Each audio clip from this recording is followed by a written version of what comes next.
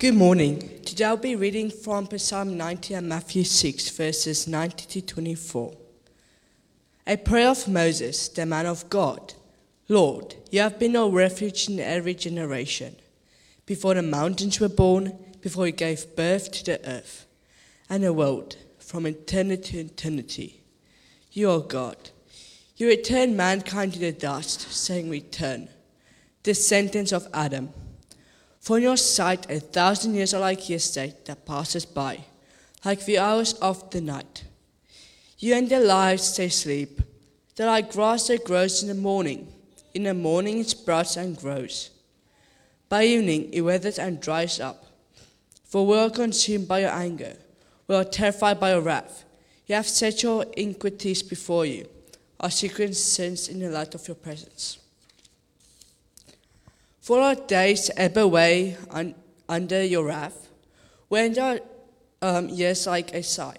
Our life lasts 70 years, or if we're strong, 80 years. Even the best of them are struggle and sorrow. Indeed, they pass quickly, and we fly away. Who understands the power of your anger? Your wrath matches the fear that is due you. Teach us to number our days carefully, so that we may develop wisdom in our hearts. Lord, how long? Turn and have compassion on your servants. Satisfy us in the morning with your faithful love, so that we may shout with joy and be glad all our days. Make us rejoice for as many days as you have humbled us, for as many years as we have seen adversity. Let your work be seen by your servants, and let your splendor by their children. Let the favor of the Lord our God be on us. Establish for us the work of our hands. Establish the work for our hands. Matthew 6, verses 90 to 24. Don't store up for yourselves treasures on earth, where moth and rust destroys and where thieves break in and steal. But store up for yourselves treasures in heaven, where neither moth nor rust destroys and where thieves break in and steal. For where your treasure is, there your heart will also be. The eye is the lamp of the body. If your eye is healthy, your whole body will be full of light. But if your eye is bad, your whole body will be full of darkness. So, if the light within you is darkness, how deep is that darkness? No one can serve two masters, since either he will hate one and love the other, or he will be devoted to one and despise the other. You cannot serve both God and money. Thank you for listening.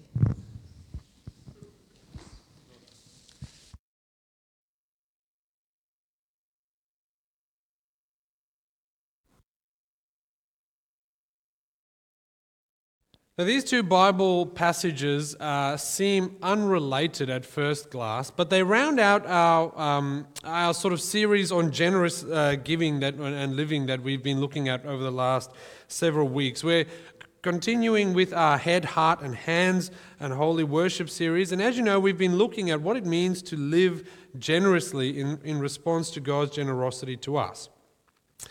2 weeks ago, we first of all saw the doctrine, the theology of giving. Pardon me. Okay.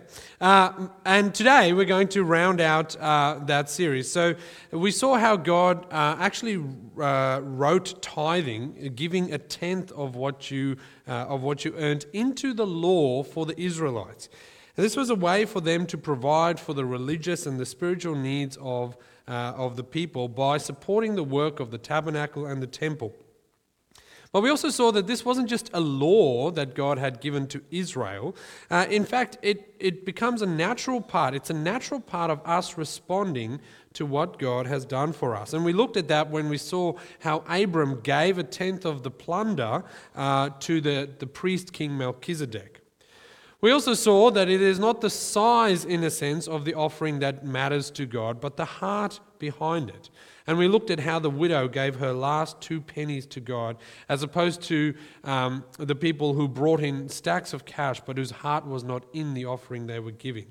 And we saw that for God, it's actually not the size of the offering, but the heart beneath it that matters. So then last week we looked at the heart of generosity, and we saw how generosity to God is deeply linked to God's generosity to us in Jesus Christ. We saw that we would never be generous people unless we recognize that Jesus actually gave all that he had to save us from our sins. And so in response to God's generosity in Christ Jesus, we become generous people. Our identity, in fact, shifts from who we were before to loving Jesus and following him and then living generously. We saw that the law of sowing and reaping applies to giving too. God promises that when we sow with blessing and generosity, that God blesses us in return, and that this blessing in return is most often not a financial blessing, but a spiritual one. He blesses us when we generously bless the work of the gospel through spiritual growth and through deeper faith in his provision. And so today we're going to look at practically then, how do we go about giving generously? And we're going to do that by looking first at Psalm 90 and then swivel over to Matthew chapter 6 and look at the kind of practical implications of these passages on us. And so we're going to look at the principle in Psalm 90, the priority in Matthew 6, and then the practice of what that might look like today. So first let's look at the principle of Psalm 90. Now, Psalm 90 is a wonderful psalm that reminds us of our standing and place in the world. Now, there's great depth to the psalm, and it's probably worth spending a couple of weeks just exploring the psalm itself, but we obviously don't have time for that today. So I want to just draw out the thinking in Psalm 90. Psalm 90 is a psalm that reminds us of our place in life before God. The psalmist tells us, he reminds us that of the curse which we all fall under. We are all, he says, destined to die. We are but dust. And so this psalm is a prayer to God that recalls the problem we have because of sin. We all share sin as a fundamental problem. We are all, in a sense, under God's wrath and curse because we will all die. And we need to actually start there, the psalmist says. We need to grapple with this, because if we don't grapple with our mortality, with our inevitable deaths, we are not going to be able to actually live deliberately for the Lord.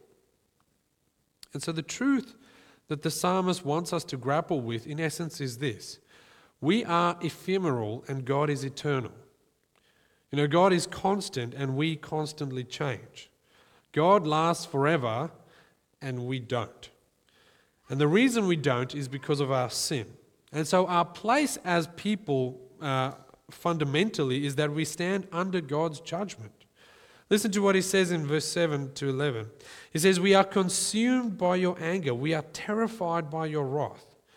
You have set our iniquities, our sins, our shortcomings before you. Our secret sins are in the light of your presence. For all our days ebb away under your wrath, and we end our years like a sigh. Our lives are maybe 70, or if we're strong, 80 years long. And the best of them are but struggle and sorrow. Indeed, they pass quickly and fly as we fly away. Who understands the power of your anger? Your wrath matches the fear that is due to you." This is a very sort of morbid reality check for people. We age and we wither and we ultimately die because we are suffering the consequences of sin. And when we die, the psalmist says we die like exhausted people. We end our years like a sigh. Even our best years are but struggle and sorrow. This is a bleak picture of what it means to be human. But in many ways, it's actually true. And it is fundamental, the psalmist says, that we understand this. This is a reality we must grapple with if we are going to be deliberate in the way we live for God. It is for this reason, having said all these really morbid and shocking things in Psalm 90, verse 1 to 11, that in verse 12, the crux of the psalm is a prayer to God that the psalmist gets to. And he says, "For this reason then, teach us to number our days carefully, so that we may develop wisdom in our hearts." Friends, have you grappled with the fact that you will die? Have you thought about the fact that your death is approaching swiftly? Even the best, most healthiest of us here maybe has 100 years left. That seems long, but it's not in the context of eternity. We need to grapple with that. Why, says the psalmist? Because if we don't, we cannot develop wisdom in our hearts. Wisdom is knowing what to do, what the right things to do in the vast number of situations in life where we don't have a clear guide. How do you spend your time? Where do you invest your finances? What schools do you send your kids to? Which job should you take? You can't turn to the Bible and say, look here in the book of Chris, chapter 5, verse 11, it says I should send them to this school or take that job or invest my time or money here. It just doesn't work that way. So to know what God's will really is, we actually need biblical wisdom. And biblical wisdom, says the psalmist, comes from realizing that our days are numbered, from carefully numbering the time that we have left. The Bible says the fear of the Lord is the beginning of wisdom. And Moses in Psalm 90 adds, yes, and one day you will stand before God and you will have to give an account for how you have lived your life, where you have spent your time, what you have spent your money on, how you have invested the life that God gave you. So number your days carefully so that you may choose how to live with wisdom. And the phrase here, to teach us to number our days carefully, implies quite a number of different things. But firstly, it requires that we recognize that we have a limited amount of time. Our days are in fact numbered. But we need to number them carefully. That is, we need to be deliberate and choose how we will spend them if we are to be wise. We kind of have to sit down like a king going off to war and count the troops and decide what the best strategy is to use the resources that we have. We need to take stock of our lives. We need to make a ledger, in a sense, of our time and resources and decide how it is we're going to spend these things. That is the principle that the psalm is trying to teach us. It is wise, it is biblically wise to be deliberate about how you spend your time, about how you spend your money, about how you spend your talents and your skills. We need to number our days carefully so that we can develop biblical wisdom. So when last did you sit down with a piece of paper and look at your time schedule? When last did you consider how much time you have left to do the things that are really necessary and important in this life?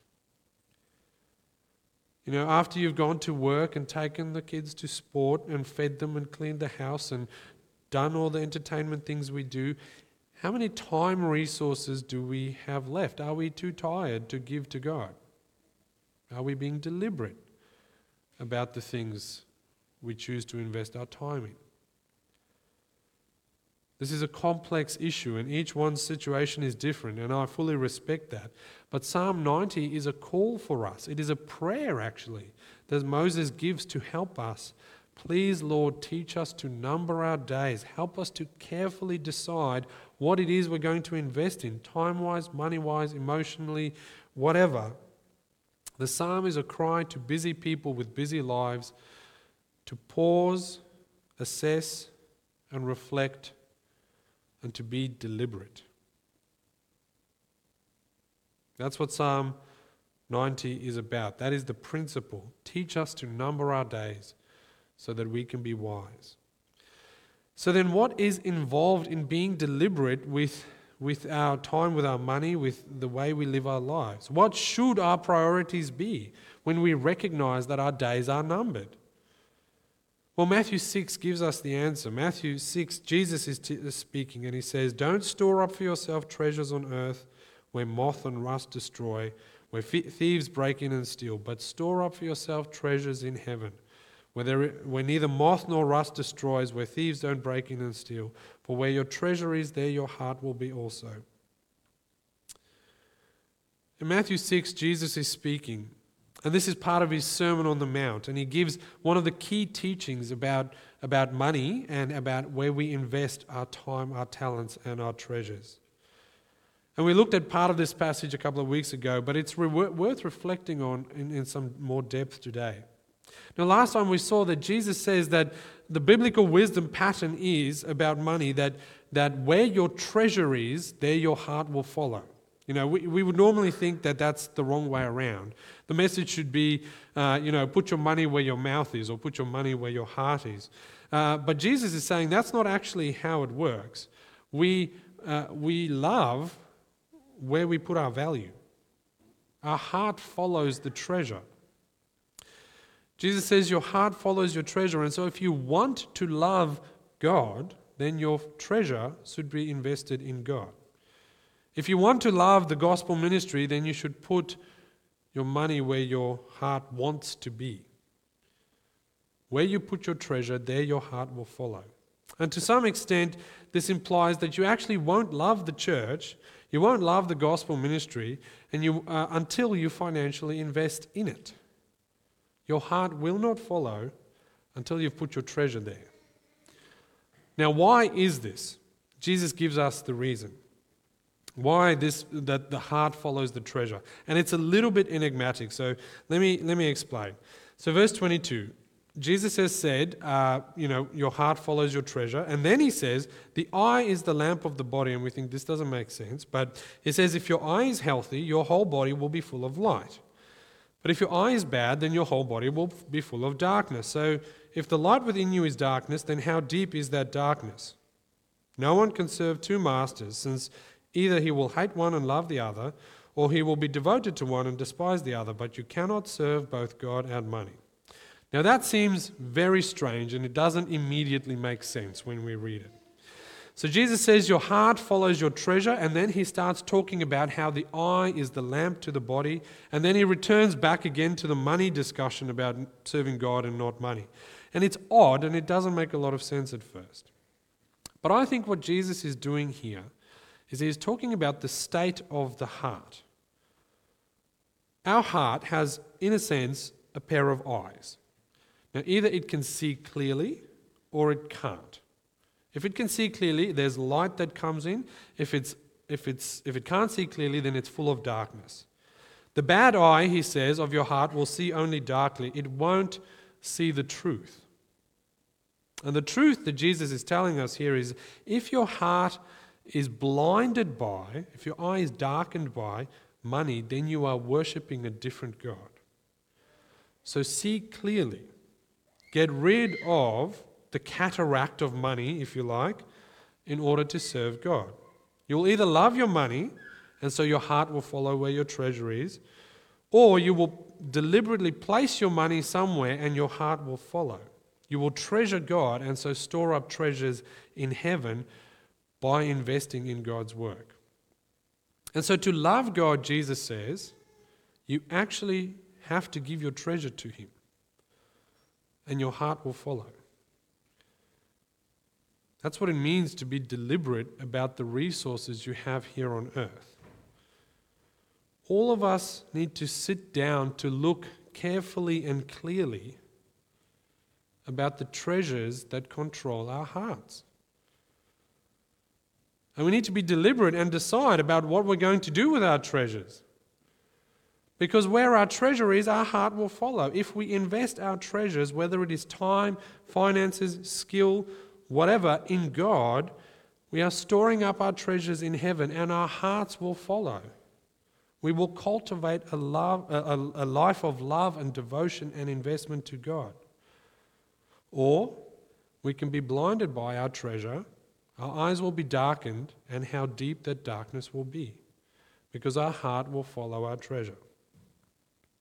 So if you want to be wise, says Jesus, be deliberate about where you put your treasure.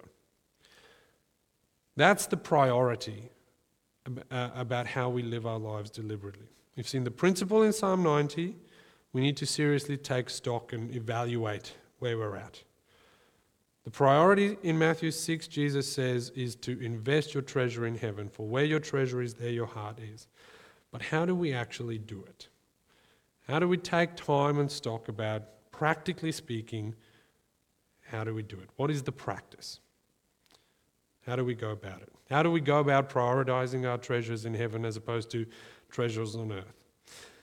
Now, the simple answer is to say, oh well, just give as much time and finances as you realistically can. And that's true.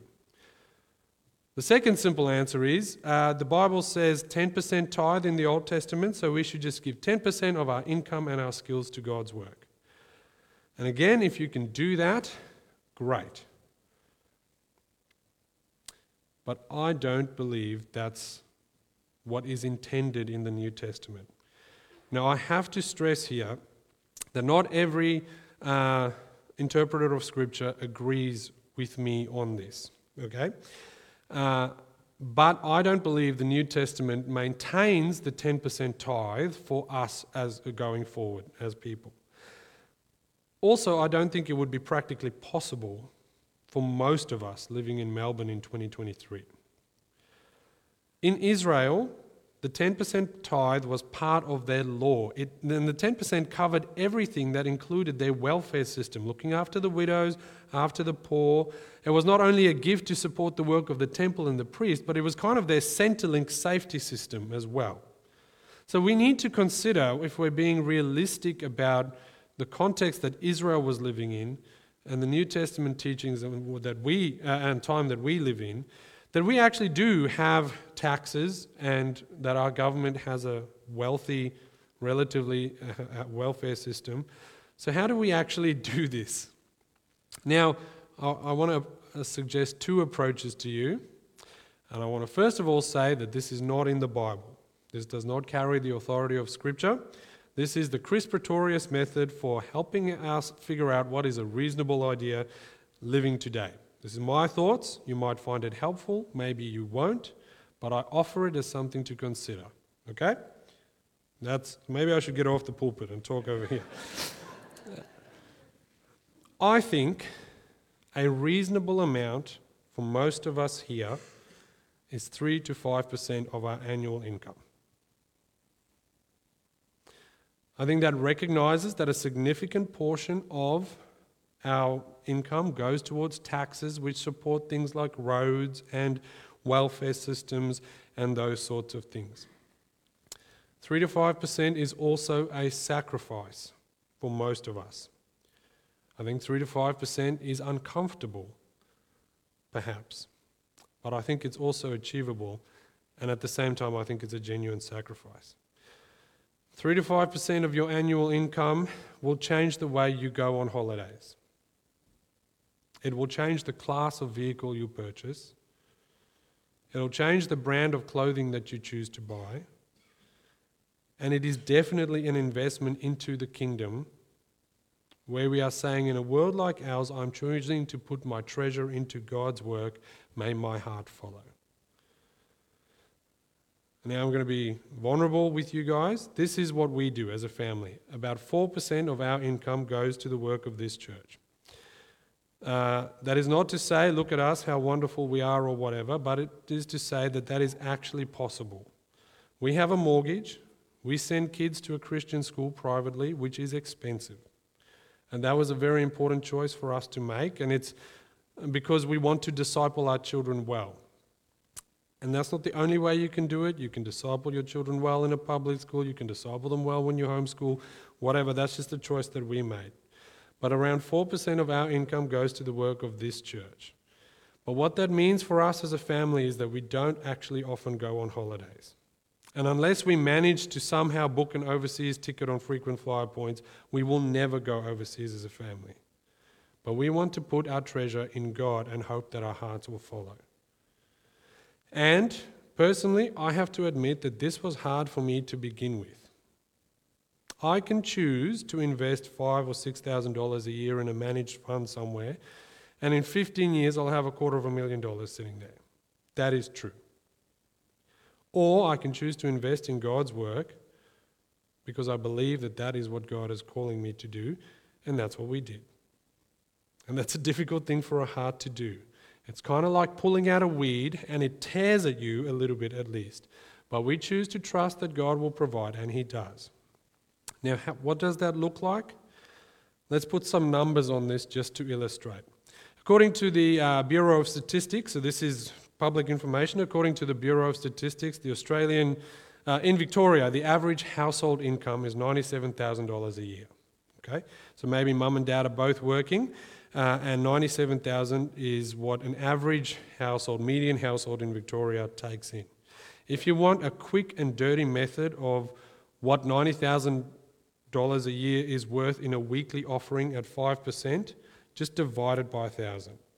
So $97,000 equates to $97 a week. It's pretty simple.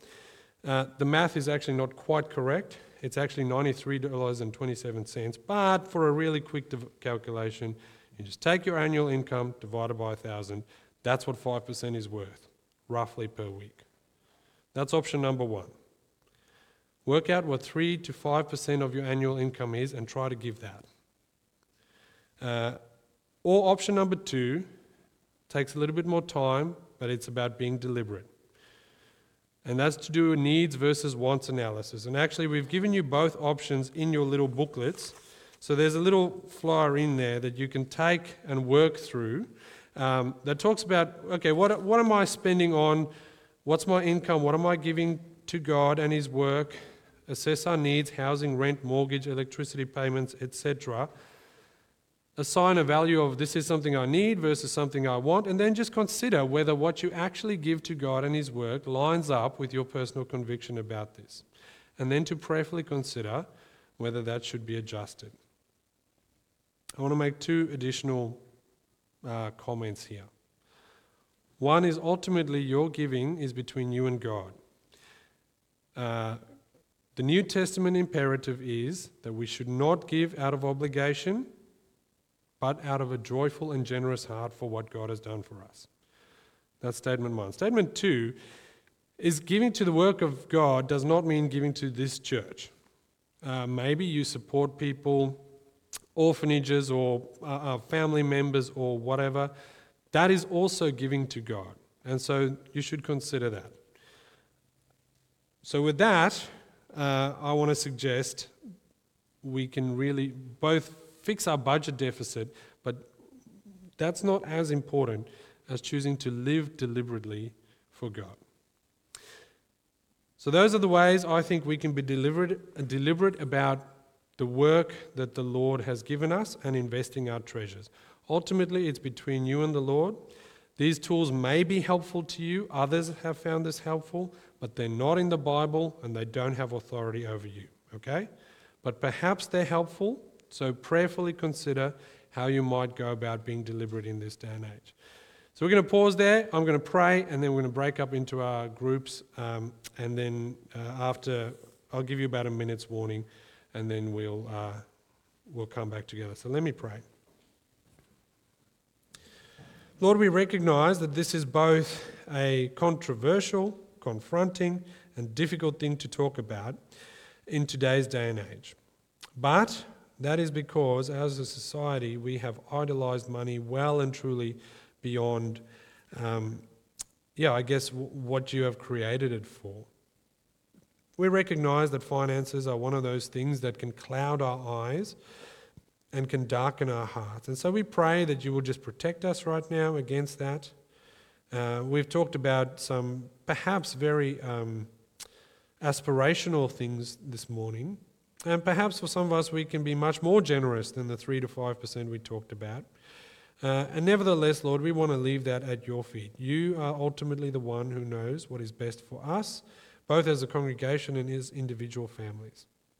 And so we offer up this morning the words that were said, and we pray that you will transform them and change them and apply them correctly into the hearts of those that have listened. We recognize, Lord, that at the end of the day, none of this is actually about money. We come to worship you because you have saved us, you have redeemed us, you have called us to be your own people. You have lived a life for us that we never could, and you died the death that we deserved so that we could be your eternal children. And because of that, we want to be deliberate about how we live our lives. So we pray. We pray that you will help us to do that well. We pray this in Jesus' mighty name. Amen.